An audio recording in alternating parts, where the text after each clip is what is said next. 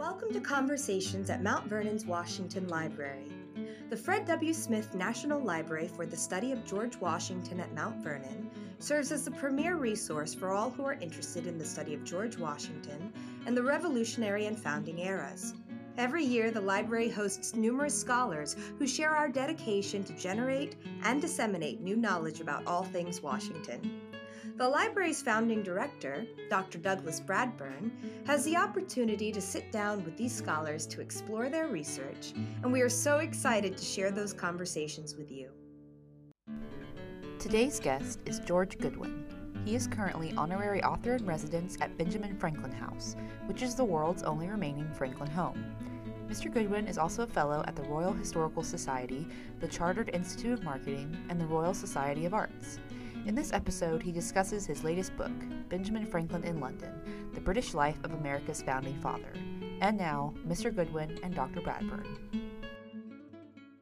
Well, welcome back, everybody. This is Doug Bradburn, the founding director of the Fred W. Smith National Library for the Study of George Washington here at beautiful Mount Vernon. And our conversation today is going to be lively and interesting, I promise you, because I'm joined by George Goodwin, Esquire, Benjamin Franklin in London, The British Life of America's Founding Father. Welcome, George. Thank you very much indeed, Doug. I'm very much looking forward to this. There's no Esquire at the end of the name. Well, actually there is, because I'm a graduate of Cambridge University, so I'm actually allowed to use it. Well, and that's what you said about in your book on Franklin. You said he put the Esquire in as soon as he was allowed to use it. Was that about being a gentleman and being sort of like a man of independent means? Oh, absolutely. He was trying to project himself up the social scale. So as soon as he got his honorary doctorate from St. Andrews, he was Dr. Franklin from that moment forward. He's a man who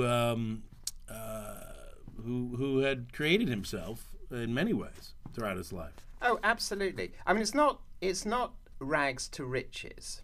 His rise has been portrayed as, coming up from the gutter, but sort of like comfortable clothes to fine clothes. Yeah, I mean that's really not quite it. I mean, his father was an independent businessman. He was a tallow chandler and soap maker. Maybe from time to time there were bit of a money problem, but then if you've got 17 children, there's bound to be a bit of a money problem. And but he was independent. You always find out something just when the book's gone to press. I found out something which was Benjamin Franklin's father had a portrait made of his wife, Benjamin Franklin's mother. What's her name? Do you know her name? Abaya Folger. Oh, right. Okay. She was from Nantucket. Well, that's a name he uses as one of his characters, Abaya, doesn't he? No, Obadiah. Yeah, exactly. Okay, all right, well. I don't think he would. I don't think he would take his mother's name in vain. Anyway, the thing is that you had to have some sort of social standing to have a portrait painted. Yeah. Now, as I said, it's not a rags to riches story, but it is in one sense, and I'm afraid I have to prepare the audience for a very, very bad pun here. Franklin and his wife Deborah were incredibly successful as merchants when Franklin set up in business, and one stage they were the biggest paper merchants in America. This is aside from all the printing and the newspapers and everything. Now rags were made into paper. Ah, here we are. Yes. And in 1 year, Deborah collected £16,000 in weight of rags, which she turned into £1,000 of money. So to that extent, rags to riches. That is sounds like a studied story there, George. Yeah, it's pretty bad. That's good. Yeah. That's very good. So there is a rags to riches story. Well, before we get into it, it's a fascinating book. I want to learn a little bit more about how you came to Franklin, because in looking at your vita here, you're the author of 3 highly acclaimed books. The first 2. They must be in a series because they have the same title, almost, Fatal Colors and Fatal Rivalry. Yes, my daughter rather sort of teased me, saying, oh, well, is this going to be called Fatal Franklin then? But we decided to drop the Fatal for Franklin. So we have Towton 1461 and Flodden 1513. Explain. Well, the Towton book there is a battle, the bloodiest battle on English soil, which ended the First War of the Roses. It was, as I said, it was fought in blizzard conditions. So this would have been the creation of the Tudor dynasty for those. Not quite yet. Not quite. Not Okay. quite yet. This was the first war where Henry VI, a crowned and anointed king, so they had great difficulty getting rid of him. Particularly, poor chap, he suffered from schizophrenia. He hadn't broken his coronation oath, because he hadn't really done very much at all. that was the problem. So, but eventually, part of the aristocracy supported another noble house, the House of York. So it was it was a fight between the House of Lancaster and the House of York. The House of York won. Edward IV became the new king. He was sort of totally different. Instead of being this sort of poor, broken 50-year-old, he was this 6'4" strapping 19-year-old who won the battle.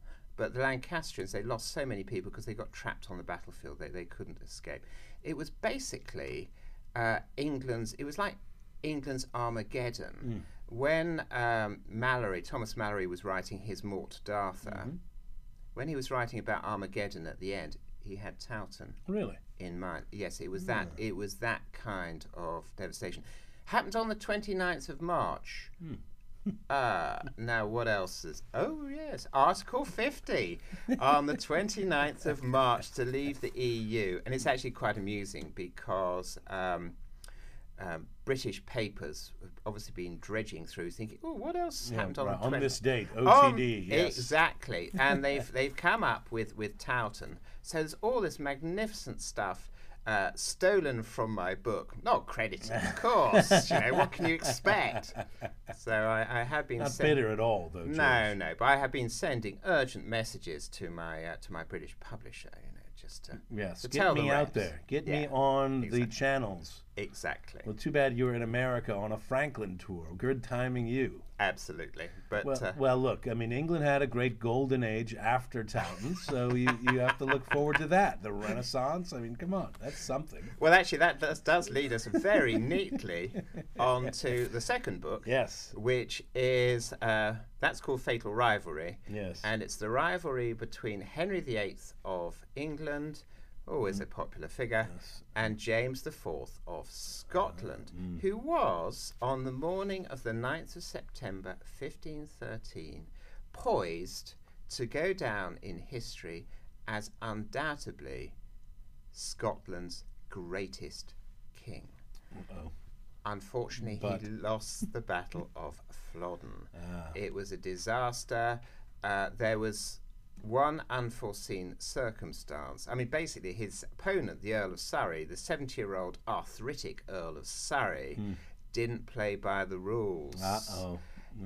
Because chivalry is dead. They say that. Chivalry was very much dead, and according to the rules of war at the time, Surrey appeared to be basically leaving the battlefield. James was not surprised at that, but unfortunately for James, Surrey knew that if he hadn't won the battle, that would have been the end of his family, the Howards. It turned out okay for Surrey. He did win the battle, and the Howards from that moment henceforward have been the leading noble family in England as Dukes of Norfolk. In fact, he established himself. And they remained Catholic, right? The Howards. They remained Catholic, and but this is before all that mess. This is that's still a generation away. Absolutely. But the family really did prosper. Two of his granddaughters became Queens of England. That's the good news. Well, the bad news, the bad news was that they were Anne Boleyn and Catherine Howard, the two who got beheaded. But never mind. I was going to say, you and I knew that little ditty was coming. But so this seems a bit of a leap then to all of a sudden be writing about a great American founding father, Benjamin Franklin, in London. How do we get from these fields of blood to Benjamin Franklin? Well, I've always been very interested in 18th century history. But like a lot of good things, there was a degree of serendipity about this. I was taking a rest from writing the Fatal Rivalry book. Fatal rest, we'll call Fatal that. Rest, Part of your Fatal Rest. time. And decided to have a restorative cup of coffee.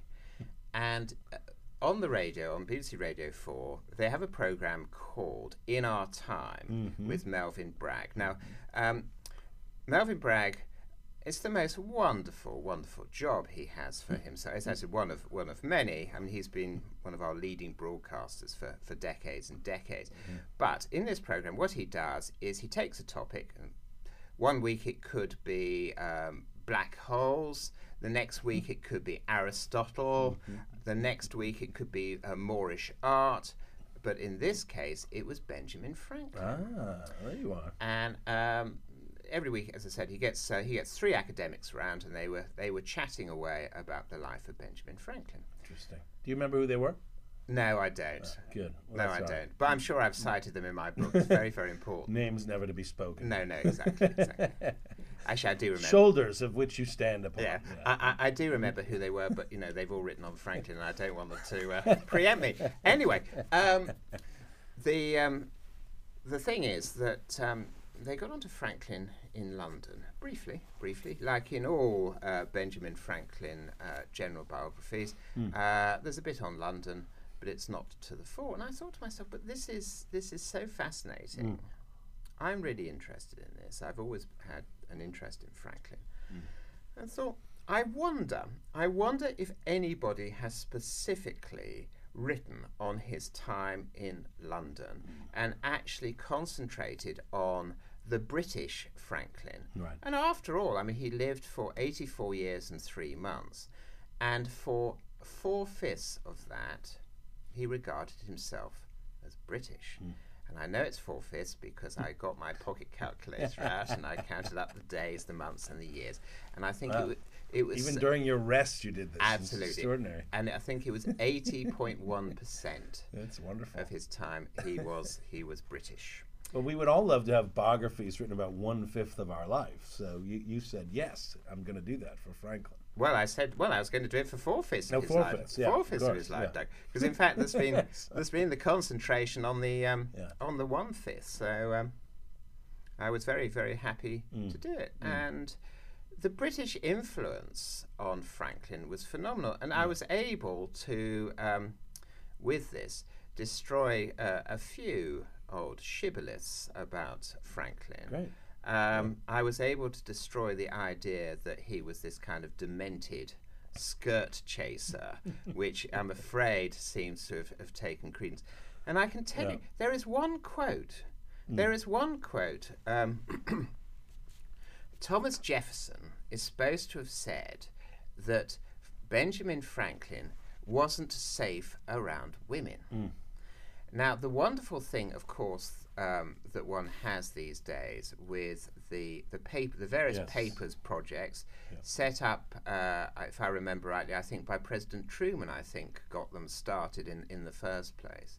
So you have all the Jefferson's was started early, in the 40s. Yeah, and you have... They're still working on it. Exactly.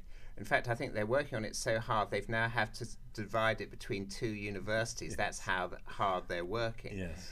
But anyway, Jefferson wrote to Madison. I was able to go online, on the Founders Online, in the Jefferson papers, and put in "not safe around women" or something very, very similar. And up came a letter from Jefferson to Madison. He wasn't talking about Franklin. He was talking about David Franks. Completely different. Not the same man. Not the same man at all. And actually, I mean, just as Melvyn Bragg trusts academics, so do I. And they had a 3-day conference of academics talking about Franklin and women.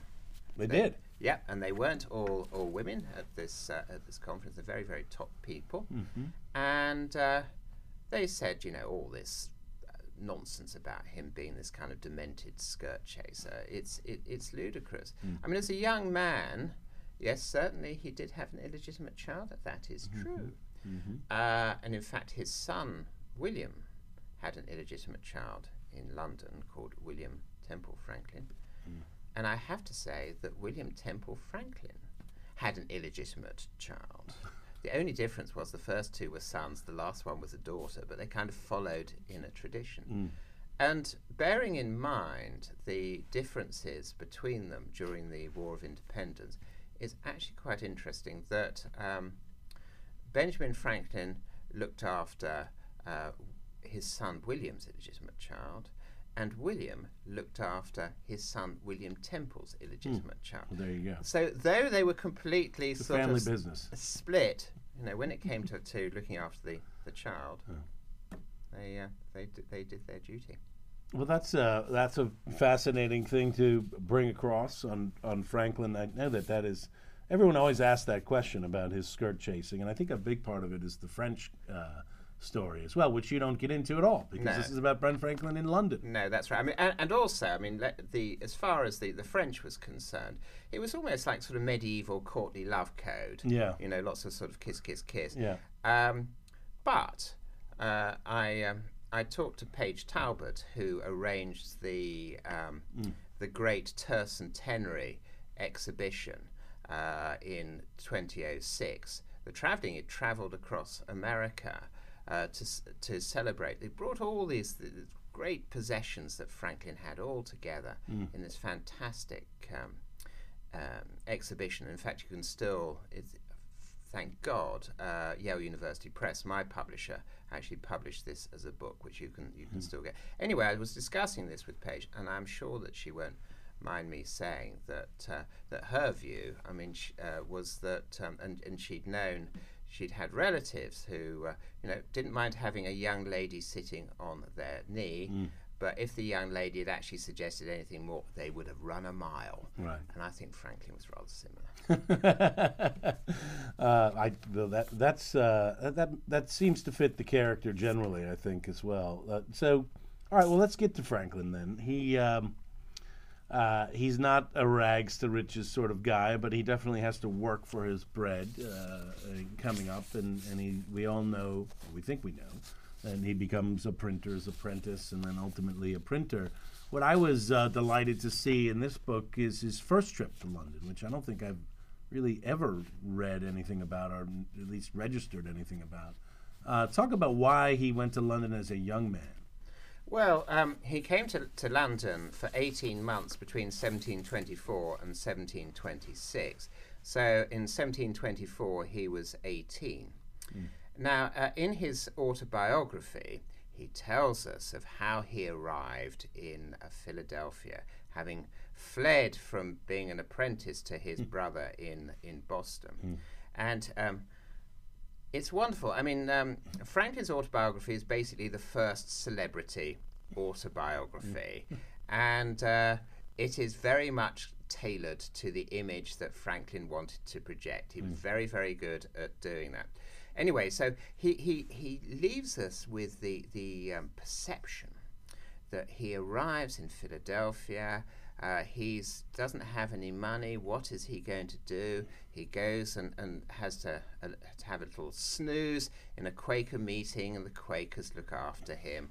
Very good politically, considering that he became leader of what was known as the Quaker faction. They weren't all Quakers, of course. But he had a skill.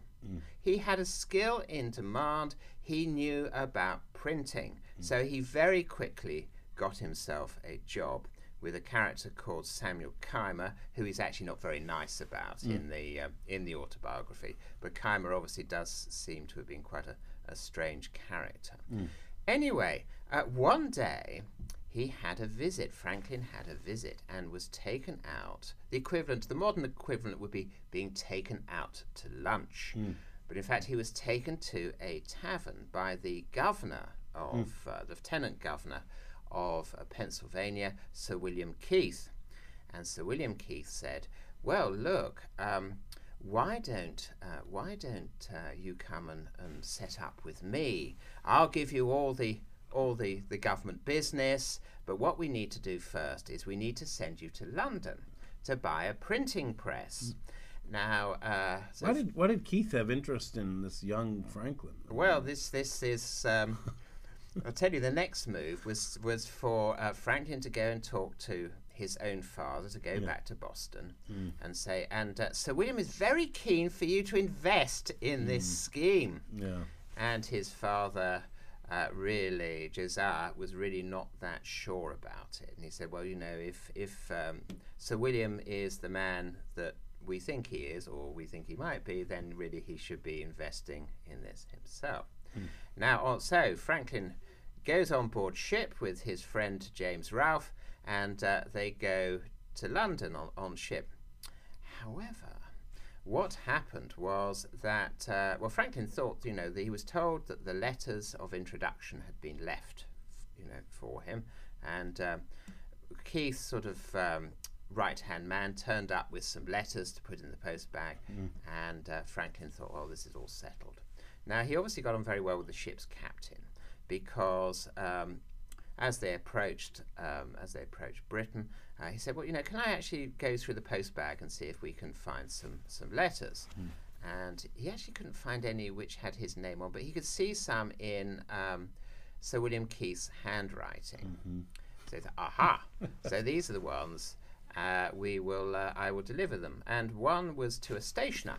So he delivered this to the stationer. Yeah, well, that makes sense. So this exactly. would be one for him, right? Exactly. Yeah. So, you know, that the stationer would say, oh, yes, this young man, Benjamin Franklin, yeah, this is letters of credit, blah, blah, blah. The stationer opened it and said, no, this concerns doing business with a man called Riddleston, who is a complete and utter crook. And there was actually nothing for Franklin at all. Yeah. So we can only speculate what Keith had in mind. Fortunately, Andrew Hamilton, who was a great lawyer in Philadelphia, he'd put all his stores on board ship, but he was called away for a highly remunerative legal case. So there were spaces and provisions, and the other, if you like, sort of first-class passengers saw these two young fellows, Franklin and Ralph, found that they were quite entertaining and invited them in. And one of them was a merchant called Denham, who basically said about Keith, you know, he's always making these kind of false promises, you know, where he doesn't have the wherewithal. And fortunately, he was taken under Denham's wing, and again, importantly, there was a letter that Franklin opened, which showed that there was a conspiracy against Andrew Hamilton. Andrew Hamilton was already in London. Now, how could this have happened? That, you know, he'd stayed behind on the legal case. Well, his ship had a much quicker crossing, so it was actually in London before the ship that he should have been on. And Franklin took the letter to him. Hamilton was so grateful that many years later, when Franklin was a successful printer, the printer to the Assembly, Samuel Bradford, did a pretty bad job. Franklin did a very sensible thing, that he printed perfect copies for free to give to the Assembly members, and Hamilton made sure he got the business. Yeah. So that was the kind of acumen. So showing, as a young man, he had this opportunity to make this connection with Hamilton. He did so, and he exploited it later. And that's almost like the sort of story of Franklin's life. He didn't do this business of, oh, that seems a great idea, I'm going to agonize over it. Yeah. He did have a thing called prudential or moral algebra, which is almost kind of like a sort of Myers-Briggs sort of test, but far more substantive. He would look at a particular problem or opportunity, and on the left-hand side he would write down all the pros. On the right-hand side he would write down all the cons, and then he would come back over a couple of days and he would knock out the various pros or the various cons, and in the end he would make a decision. But he was decisive.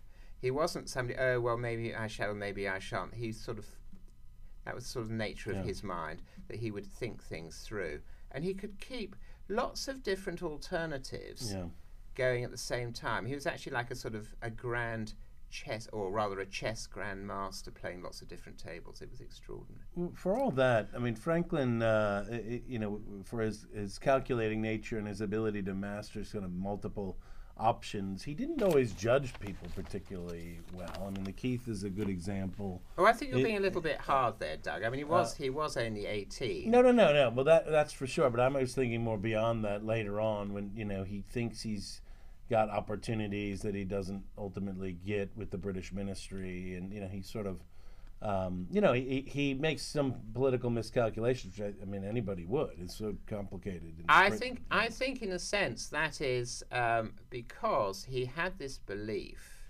that logic would always prevail, and it didn't. And I'm afraid in terms of the judgment, there was one really bad misjudgment in Paris when he was the minister plenipotentiary during the war, when his own secretary, Edward Bancroft, and actually this wasn't discovered until the 1860s, much, much later, but his own secretary, Edward Bancroft, was a British double agent. Bit tricky, that. Yeah. Sometimes one sort of thinks, well, maybe Franklin kind of half knew about this, and this was all about sort of secret channels, but I'm not so sure about that. All right, so Franklin finds a London in the 1720s that is exciting for him. It's filled with the coffee house culture. There's men of science. There's men of of parts there that he can interact with, and of a like he can't get in America. Well, absolutely. I mean, because at the time, in the 1720s, Boston was the biggest town in America. It had a population of 6,700. Philadelphia was a little bit smaller, if I remember rightly, around about 5,000. London was the great imperial capital. It had a population of 575,000. It must have been an amazing culture shock. I mean, I don't know how you. I mean, maybe you gradually come upon it in the in the 18th century in a way that nowadays you just plop down in the middle of that stuff. But I mean, I can't imagine how different that would have been. From a Boston to a London. Oh, completely. Yeah. Completely different. However, he was a great reader, and what he'd been reading were British authors such as Defoe and Locke, and so he was an Addison most of all. Addison in The Spectator. This is actually how he turned himself into being such a brilliant journalist, that he would read issues of The Spectator, he would take on board the arguments, and then he would actually rewrite them from memory. So he had the arguments on board, but then he would actually he would impose his own style. And I mean, I suppose the extraordinary thing is that when he was working for his brother James back in Boston as a 16-year-old, he started doing spoof pieces for his brother's newspaper. Unbeknownst to his brother, he actually shoved the first one under the door. In fact, he shoved all of them under the door. How did his brother not know his handwriting? He must have disguised it. Yes, actually, that is a very good point that I haven't thought about. Maybe, because of course, it had to be handwriting or nothing. So maybe he did it left-handed, or goodness knows what. Yeah. But it was disguised. And after, trying to remember, I think 14 of these from memory, of the Silas Dogood letters, where young Franklin posed as Silas Dogood, this widow woman, talking about pensions and lots of other things, very, very wittily. He sort of said, "Oh well, this is going very well. It's the first page of the newspaper of my brother's newspaper, and but I'm running out of steam a bit. perhaps I should announce that it's me. His brother was absolutely furious about it, because he felt that he'd been a bit humiliated by this. No, absolutely, yeah. So you've been secretly publishing your brother's work without knowing it, and it's your younger brother. No, I completely understand. Bit of sibling rivalry creeps in there. Yeah. So yes, that was a bit of a problem. I think one of the interesting stories of his young time in London was him almost meeting Newton. Oh, and actually, this comes back, I'm delighted to say, to the question you asked me about how did he fit in this big, bustling city. Well, he had extraordinary self-confidence. He was very keen to meet Sir Isaac Newton. He rightly regarded him as a scientific genius. And bearing in mind what Franklin did later, a would-be mentor.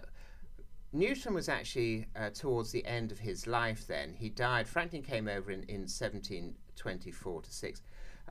Newton died in 1727. He was really quite ill.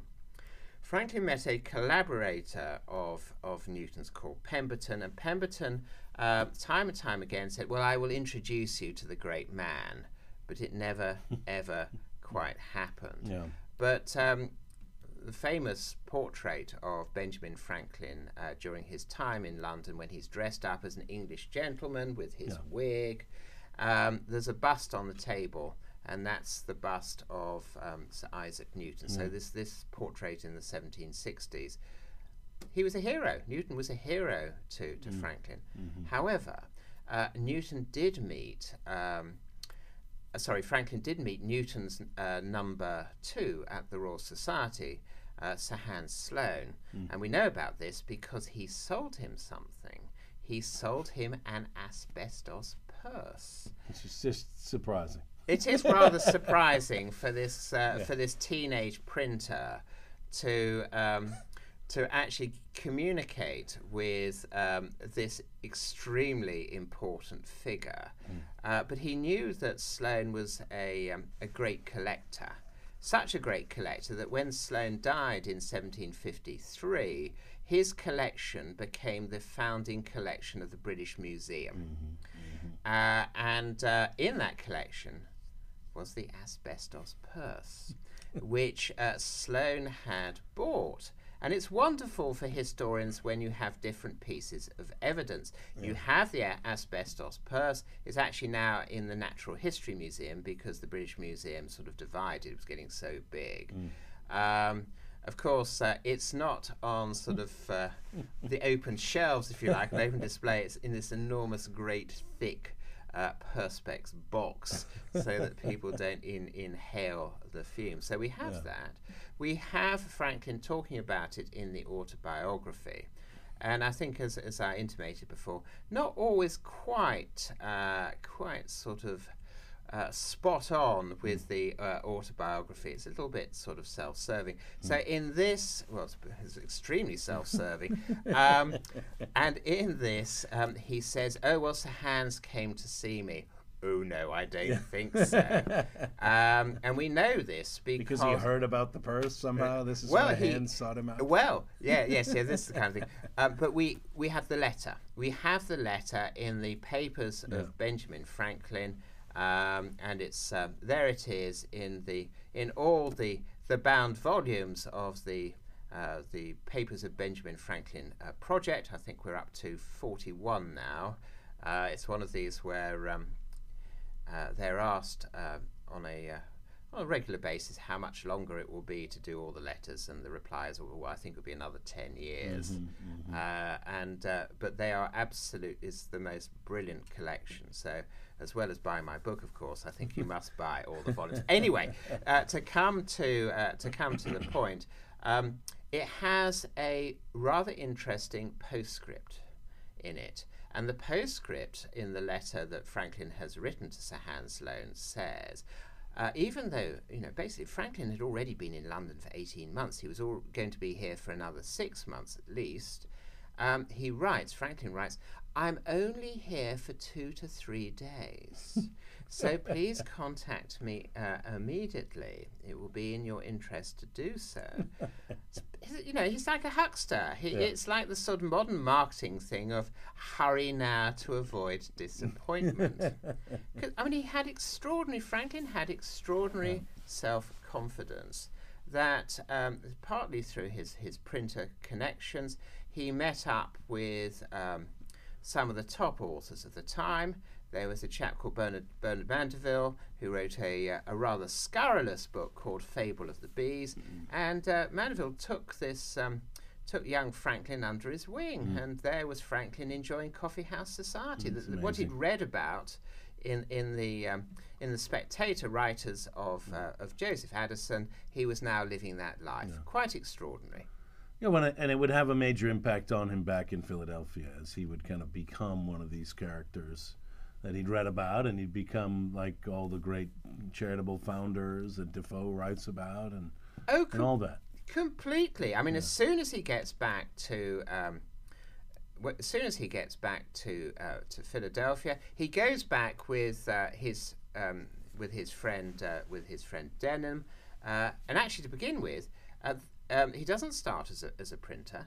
He is apprenticed to Denham as a merchant, and as was proved later, if he had gone down that particular route, he would have been a very successful merchant, because he proved himself with the paper and the business that he built, the printing business, exactly, and that he was all the apprentices he sent everywhere, and with these sort of franchise relationships. Yeah, well, you're right. This was The Apprentice. Yeah.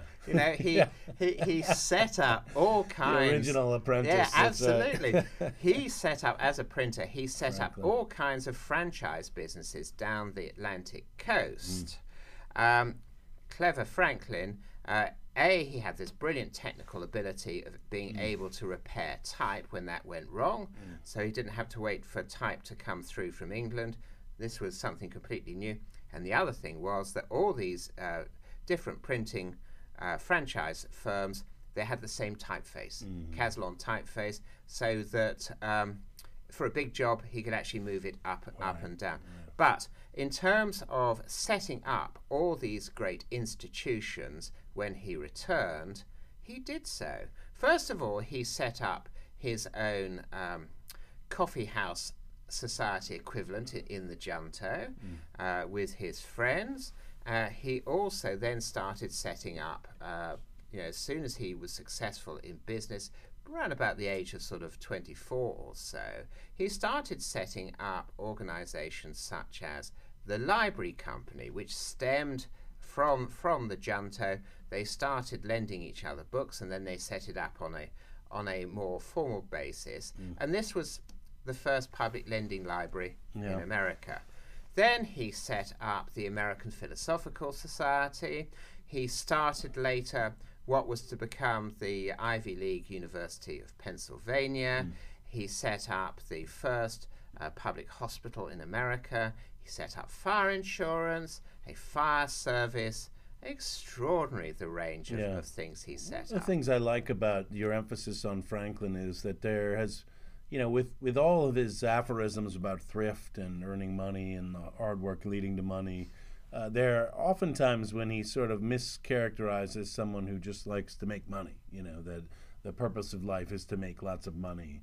But in Franklin's case, you were working to be able to do good in a different way, right? I mean, absolutely. And of course, again, this is another great sort of misconception about Franklin, that the introduction to the last Poor Richard Almanac, 1758, has been published separately as The Way to Wealth. Yes, right. And Franklin has been sort of projected, has all kinds of sort of aphorisms about making money, and it has allowed Franklin to be projected as this sort of greed is good, Gordon Gekko style sort of capitalist. And he wasn't like that at all. He wrote that the idea of dying well and leaving lots of money to him was completely and utterly ridiculous. the money was there to be passed on for good purposes. And he did this in his will. He left a vast sum of money both to Boston, his birthplace, and to Philadelphia. And they have reaped the rewards. I mean, the Franklin Institute has, in Philadelphia, is this enormous great science museum, is the product of that. And in Boston, schools have been set up because the money actually was left untouched, as he said it should be, for 100 years after his death. He was very good. Compounding. Yeah. Absolutely. He was very good on the idea of 100 years. Now, one scientific experiment that he thought was... he actually got this one slightly wrong. That some Madeira had been delivered to London when he was in London. It was opened, and obviously they took their eyes away for a moment and found that there were a couple of flies which seemed to have been drowned, which resuscitated in the on this dish. The sun sort of brought them back to life. Now he thought they'd actually been in the Madeira. So Franklin had this idea that wouldn't it be fantastic if he and his chums could be buried in Madeira and come back to life in 100 years' time. He realized that what had gone wrong, and he couldn't go through with this. But actually, this is symptomatic of his view. He realized that America was going to be this absolutely formidable well, I almost said country, but he didn't mean country, because he thought it was going to be part of Great Britain. It was going to be part of the Great British Empire of North America. And he projected that the population of America would double every 25 years. Yeah.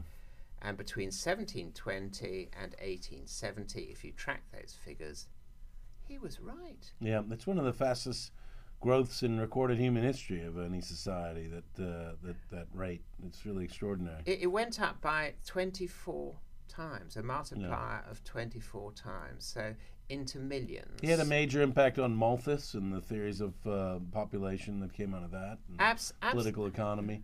The thing that's so exciting about the 18th century moment, I think, in the science, the enthusiasm for the inventions and the improvement of the world and the classification of the world, the Enlightenment in general is, there's so many crazy theories that you can still get away with. There's so much that's unknown on the one hand, and yet there's so many things that can be shown and done, and they're on the verge of the great breakthroughs, and it's such an exciting time. It's so tedious now. You have to specialize to do anything to such an extent. Whereas he could be a polymath. I mean, obviously he's a genius, so he could do it. But he can move from thing to thing in a remarkable way. And just as with wealth, that it was seen to be for the public good, so with science was seen to be for the public good. So he never took out any patents on his inventions. Actually, with the famous Franklin stove, that probably wasn't actually a bad thing, because it never really quite worked. Well, the lightning rod would have done pretty well. The lightning rod would have done very, very well. But Franklin, quite rightly, was absolutely furious on the stove that somebody had taken it on, had improved it, but took out a patent. And this went against the entire sort of ethos of 18th century science. The idea would be that you would take something, that you would work on it, and then if somebody else was able to improve what you had invented, whether it be a clock or whether it be any kind of machinery, then that was the point. The whole point was the pursuit of excellence, the pursuit of improvement, and the excitement of science, that they were making all these incredible discoveries. And because of that attitude, of course, it was the threshold of the Industrial Revolution. and of modern society. It's an interesting world because on the one hand you have that cosmopolitanism of the scientists, who are the universal brotherhood of man and science and these laws of nature. At the same time, you have the sort of the competition of the nation states and the empires, to have those products that they will, find a new plant that can become the new staple crop of this new place to conquer, and they're in great competition with each other. And so it's an interesting world with that. On the one hand, this sort of competition, on the other hand, this cosmopolitanism of the scientists. It's really quite remarkable. Exactly. I mean, going back to science, of course, I mean, he's probably most famous in terms of his electrical experiments for the kite experiment. Now, actually, that's rather looking at it the wrong way. He was not the first to do the kite experiment. He only did it to prove it to himself. It had actually already many times been done in France, sometimes, unfortunately, rather successfully so, with frazzled Frenchmen finding that, in fact, it killed them because they got struck by lightning. They'd also actually the French were very keen on experiments with shows, if you like, with electricity. There was rather cruelly, Louis XV rather liked to see experiments of putting a shock through his guardsmen to see them all leap in the air at the same time, and then there was the bell, and he thought this was such fun that they actually did it with a couple of hundred Carthusian monks doing it. So but they were okay. They managed actually to get the right level of shock through them. Well, okay. So we haven't gotten to Franklin in London, so we can't do that justice, and that's why you're going to have to buy the book, because you're going to want to know the full story. But suffice it to say, let's leap to the story in short. Franklin goes to London initially because he's an agent for Pennsylvania. That's right. Well, of course, you have the trip as the young man. Then he goes back in 1757. He is now the established man of business. He retired at the age of 42. Oh, doesn't everybody? That's your rest time, wasn't it? Well, he retired at the age of 42 in 1748. Now, bear in mind that the average life expectancy of an urban American at that time was 42. So every single thing he did after 1748, that was kind of like a retirement job, if you like. Anyway, so after he retired, he threw himself full-time into public service. In the 1750s, he set up all kinds of other things. He was the first person to set up the militia in Philadelphia because they were worried in King George's War that the French were going to invade. Anyway, he became a leading member of the Assembly. Now, they had a problem in Pennsylvania. It was a proprietary colony. The Penns basically owned it. Imagine owning an area the size of England. And they governed with grants. The Assembly could get them to give them grants, but they needed to set up a proper taxation system. So across the Atlantic came Benjamin Franklin to negotiate with Thomas Penn, who was the leading proprietor of Pennsylvania, to try and get him to pay some taxes. Didn't go well. Didn't go well at all. Partly, of course, because Penn did not want to pay any taxes, but also because Franklin had already crossed swords with the proprietary elements in Philadelphia. So, over a period of 3 years, it went to the Privy Council. It took the Privy. First of all, it went to the Attorney General. Then it went to the Privy Council. The whole thing took 3 years to go through to a final decision, which was that the Penns should pay some taxes, but they could levy their own assessment. Well, there you go. Quite fun, that. I wouldn't mind that. Anyway, so at that stage, Franklin said that it should become a British royal colony. He tried to push for that. He went back briefly to Philadelphia between 1762 and 1764. He needed to get the authority to push the idea of the royal colony idea, but also he was owed out an absolute fortune in expenses. He came back in 1764 to try and set up the idea of Pennsylvania becoming a British royal colony. But then he was drawn into a much wider political argument after the Stamp Act was brought in. Well, so those 10 years then, 64 to 74, Franklin's in London. Actually, to March 1775, Doug, he was there. Right, those 11 years. Then. Yeah. Sorry about that. Roughly 10-ish years. But it's an important time in which, to speak to your point, which is that Franklin is attempting throughout, trying how to make the empire more British, or how to work better, to make the colony royal, to make America more part of the British system, if not through direct representation, but certainly through some kind of mechanism that could have an imperial Britain that would live on. He's not at all, advocating for some pseudo-independence. Absolutely not. Sorry to be pedantic, Doug, but aren't historians supposed to be pedantic? But never mind. Dates don't matter. Where did you learn this? Anyway, the key thing was Franklin wanted America to be a great British empire of North America. I mean, he had been at the Albany, the Congress of Albany, back in 1754. And at that stage, he had said, I regard the colonies as so many counties gained to Great Britain. And he could see this vast potential of North America. I mean, one of his jobs had been deputy postmaster for North America. So he traveled far and wide, and he could see the incredible potential, but he wanted it for Britain. However, we come back to the Stamp Act.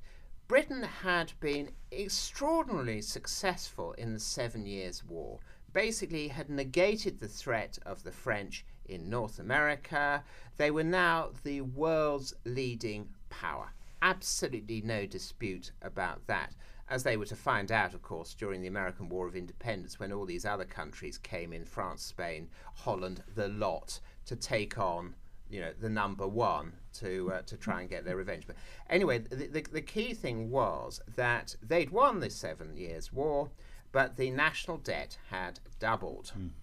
And British troops remained on American soil, partly to kind of protect the frontier. Because there'd been this massive expansion, they weren't really quite sure what to do about the frontier, so that they kept the troops there. Anyway, George Grenville, who was the Prime Minister at the time, thought, we think it's fair for the Americans to pay something towards, or really pay for these troops. Understandable. But the problem was that he went completely and utterly against the charters of the colonies by introducing the stamp tax, which was a tax on all bits of paper, marriage licenses, mortgages, newspapers. That was a bit stupid, really, because they led the opposition to it. Even playing cards, the whole lot. And but it was against the charters of the American colonies, and it was almost like an ideological thing that they thought, the Americans they seem to have too many rights and privileges. Let's cut. There was uproar. The colonies, which had previously been in some cases fighting each other over expansionism, over territory, were brought together. Now, Franklin was very important in getting the Act repealed. There was a special committee of the whole House of Commons. Franklin was actually brought in as the expert witness. Under the next Prime Minister, Rockingham, Grenville had been dispensed with. George III couldn't stand him. So Rockingham came in, and because of Franklin, the Act was repealed. However, there was something a little bit dodgy left behind, which was the Declaratory Act. Yes, right. Now, the Declaratory Act was a sop to the backbenchers who thought, that the Americans really were getting slightly above themselves. But it was set up that it was not going to be enforced. So it was just really a sop to the backbenchers saying, well, there's kind of this rule. But the same had had existed for Ireland for years and years and years, so Franklin was not too worried about it. But then we come to the crucial thing. After Rockingham, William Pitt, Earl of Chatham, came in. He was too ill to govern, and Charles Townshend, Chancellor of the Exchequer, introduced all these taxes. He introduces the tax on, it was known as the Townshend duties, on paper, paint, glass, and tea. And these were seen as taxes introduced by Britain on the Americans. They cut across the charters once again. They cut across the Declaratory Act within a year. Now, I do have this this sort of way of summing it up and using the words of Sam Goldwin at this point, which is Sam Goldwin said about an unwritten agreement, and this was an unwritten agreement, that a verbal or unwritten agreement was not worth the paper it's not written on. And that was really when trust broke down, and everything that went forward from that point, including also there was the Quartering Act of quartering troops in private houses in Boston and elsewhere, but of course Boston became the focus.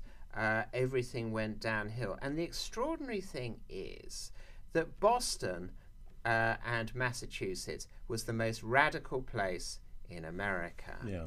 And because of British actions against Boston and Massachusetts, amazingly, it brought all these disparate colonies together.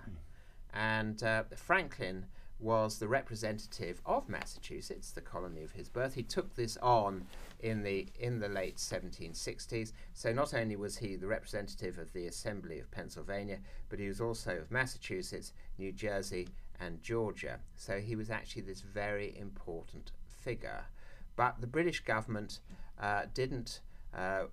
After Chatham, you got Grafton, Prime Minister, who sort of he kept his government in power by putting in lots and lots of anti-Americans, because the American sort of resistance really created, again, as I said, this. There's a reaction to it. Yeah, I mean, this kind of vicious the Parliament circle. is supreme. It's established its supremacy in the 18th century, and they want to make sure that everybody knows it, and they're going to rule America now, and it's a mess. Exactly, a complete because they don't have any mechanisms to do it. And a complete and utter mess. Right. And of course, Franklin was very close. He was now a leading figure of the British opposition. And actually, I'm afraid it's a bit cheeky of me. I go totally against double Pulitzer Prize winner, nonagenarian Bernard Bailyn, still professor of history at Harvard, who said that he had no real sort of clout with the British political class. He certainly did.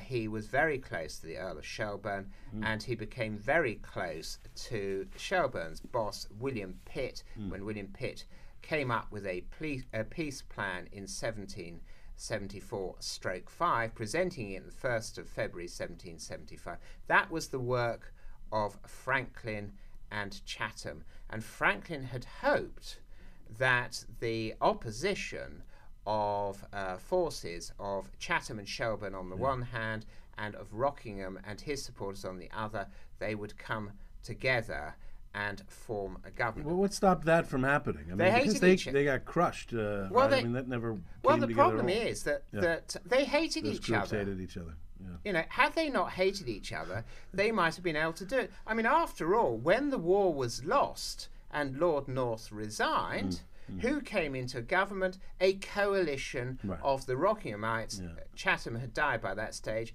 That helped. Yeah. Well, actually, it did help a little bit because Shelburne came in, Yeah. and the Rockinghamites and Shelburne governed in coalition. There hadn't been. It was Chatham the problem. You compare him in your book to sort of Winston Churchill when he comes back. I mean, he's such a pain in the ass that people just. He's the one. Well, the thing was, I mean, personality matters in this system so much, right? Of course. Yeah. And the problem being, I mean, he was the great victor of the 7 Years' War. Well, that was years ago. You know, and well, absolutely. But he had massive. What have you done for me lately? Well, there was an element of that. And as I said, I mean, poor chap, he did have this sort of mental and physical breakdown. He was quite a difficult personality. And he was quite evasive. So there were occasions when people would ask him a difficult question. And his prop, you have previous people always have a prop that allowed them to think. I mean, Harold Wilson, the British Prime Minister of the 1960s and 70s, would smoke on his pipe, you know, and sort of take a puff whilst think. Chatham would be, oh my gout, oh and that's an awful prop. And actually, there is a portrait of. It's called The Death of Chatham. It wasn't actually his death, it was his collapse when he made a speech about the American War in 1778. He died a month later. And it's this fantastic portrait of the House of Lords by John Singleton Copley. And it's owned by the Tate Gallery, but it's in the National Portrait Gallery in London, and it occupies an entire wall, and you can get quite close. And you can see that it is true what a young friend of Franklin wrote to tell him, having sort of witnessed the scene. He'd been an observer at the bar of the House of Lords. He said that he lost complete and utter respect for the Rockinghamites, that when he saw them laugh when the day that Lord Chatham fell. And you can see this in this portrait, that Rockingham is, I mean, that's extraordinary. He's smirking. He's smirking. And it's extraordinary that Copley actually got this past Rockingham. Amazing. You know, he probably still was smirking. They absolutely loathed each other. And there was a problem that the Rockinghamites wouldn't get rid of the Declaratory Act because they'd introduced it. Right. That was the problem. And Chatham wouldn't, but they were prepared at the beginning of the war. People like the Duke of Richmond, as soon as hostilities broke out, said, well, look, why don't we come to an agreement? Why don't we give them independence? Whereas Chatham wouldn't allow independence. He would negotiate everything else, but not independence. So they actually had this this problem. But as I said, they came together at the end of the war, but it was too late. I think one of the brilliant things you do in the book is this reconstruction of the figures and their personalities in ways to serve your story and to help us understand, you know, the way personality as well as principle sort of interacted in this critical moment. And you benefit, of course, from the great portraiture that exists at the time. The Earl of Sandwich is a figure. I mean, you have a couple of baddies in your story, of course, Hillsborough, you know. But the Earl of Sandwich, there's this great portrait of him here, and this is because this is a podcast and there's no video. This is the perfect thing to be talking about is images. But who did this portrait of Sandwich that you have? This one, it looks like he's smirking. I don't think I've seen an 18th century portrait with a kind of a little smile like that. I mean, it's really extraordinary. Oh, he is, yeah. And he looks like an utter ass. I mean, he's just great. Yeah, well, one could say a total bastard, actually, because he was First Lord of the Admiralty. In 1775. He was the person who was actually enforcing a form of martial law on Boston. Right. And when Chatham came and presented the great plan on the 1st of February 1775, Chatham was listened to with respect, but then Sandwich got up and said that Chatham's plan should be completely rejected, and he spotted Franklin leaning on the bar of the house, and he said that he couldn't believe that this was a work of a British peer. He believed it was the work of some American whom he had in his eye at that moment, and described Franklin as the greatest enemy this country had ever known. And it's amazing, actually, that Franklin, even after that, continued to try desperately through secret channels to to try and effect some kind of reconciliation. He was persona non grata. Well, the question, though, would be, George, to what extent did he believe those were possible at that moment? I mean, he still tried, but he might have been... I think that, he held these different possibilities in mind. Yeah. But, as time went on, in that last 6 weeks, he began, I was talking about the prudential algebra, the idea of him working things out on paper. Sort of these things on the debit side increased massively. Well, and his obsession with logic would speak to that as well. That's sort of the gaps are closing down, the possibilities are narrowing. Well, he'd gone to listen to the debates. I mean, he'd heard the Americans sort of denounced as sort of subhuman. He'd heard Sandwich saying the Americans should be driven into the sea. Actually, the year before, he'd heard an ADC say that all the male Americans should be castrated at the equivalent of a kind of cocktail party, if you like, which then gave Franklin one of his more amusing pieces that he wrote. He wrote a lot of entertaining pieces, all sort of not under his own name, all sort of secretly. But anyway, he wrote and saying, "Oh, what a good idea this would be! It would sort of, for one thing, they wouldn't actually have to import."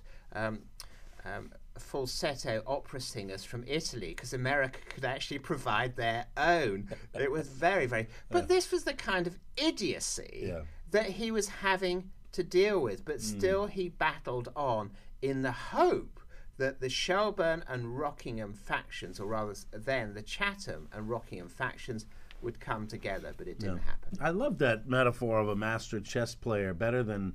A lot of biographies really play up the cockpit experience. It's so dramatic. It's sort of like, that's the moment when Franklin decides or he switches and all that. And you show a much more complicated story of a man who's, in the midst of so many different relationships, scientific and political, entrepreneurial, visionary in some ways. And these are all kind of moving in their own direction. And I like it's a more real Franklin, I think. That well, comes absolutely, across. Because he was able to keep all these different ideas in his head at the same time. As I said, he was like the grand chess grandmaster. Yeah. But he loses his match. Well, many of them. Well, you could say yes. He does. He does lose his. Checkmate. Does. He gets on a boat. He does. He gets on a boat, but he realizes that there's a bigger game to play. There you go. Yeah, that's it. And as far as poker, absolutely. And as far as the the famous saying about the same famous saying about Reagan and Gorbachev is that the national game of Russians is chess, and the national game of Americans is poker, and that was the difference. Yeah, and actually. I think that Reagan, with his poker face, did rather well. Exactly, right. Yeah, he bluffed his way through Reykjavik. Absolutely extraordinary. But anyway, so Franklin, he leaves London. So what's the great takeaway about Franklin in London for you? I mean, what is it the thing that Americans need to know, Brits need to know, a reader of this book needs to know? Well, I think that the great takeaway from it is going back to when he came over as a young man. He went back to America and he founded all these great American institutions with British foundation stones. And has to be remembered that there is still a lot of Britain, more than sort of place names, which are pronounced completely and utterly differently, very confusing. There's a lot of Britain still in America. I want that college, modeling college. I mean, stop with pronunciation. Come on. Anyway, so there's a lot of Britain still in America, and we are actually getting closer and closer together. And this is not just because that Britain is decoupling itself from Europe. It has suddenly been realised in Britain, amongst the great mass of people in Britain, that America is actually our largest single trading partner. Absolutely, 1 trillion. Yeah, and it is something to be built on. But to go back, 1 million Americans work in London for British firms right now, and 1 million Brits work in the United States for American firms. It is extraordinary, and I think that is obviously going to continue. But back, and hopefully they all buy books about Benjamin Franklin. Well, they have that in common. In fact, what I ought to do, I ought to actually get in touch with the ocean liners, so I can say, oh right, well you're going over to London. The voyages won't be as harrowing as Franklin's. Not as bad as Franklin. But in terms of the Franklin's sort of legacy, well, he offered this great opportunity to Britain of the great British Empire of North America. It was not accepted, and of course he then became the fiercest of American patriots. But to go back to my previous point, he did lay all these great British foundation stones, which are still there today. Well, thank you, George, so much for recovering a forgotten part of Franklin's tale and telling it so well, and spending some time with us here at Mount Vernon. It's been a pleasure to get to see you here. Well, it's been an absolute joy, to be here, spending time here at this wonderful place, but also to have this chat. Thanks very much, Doug. Oh, thank you. We hope you enjoyed this week's discussion. The Washington Library looks forward to continuing these conversations about our early American history. Please visit mountvernon.org/library to learn more about the library's resources and programs. And remember, Mount Vernon is open 365 days a year and looks forward to welcoming you. Thank you, and we'll see you next week.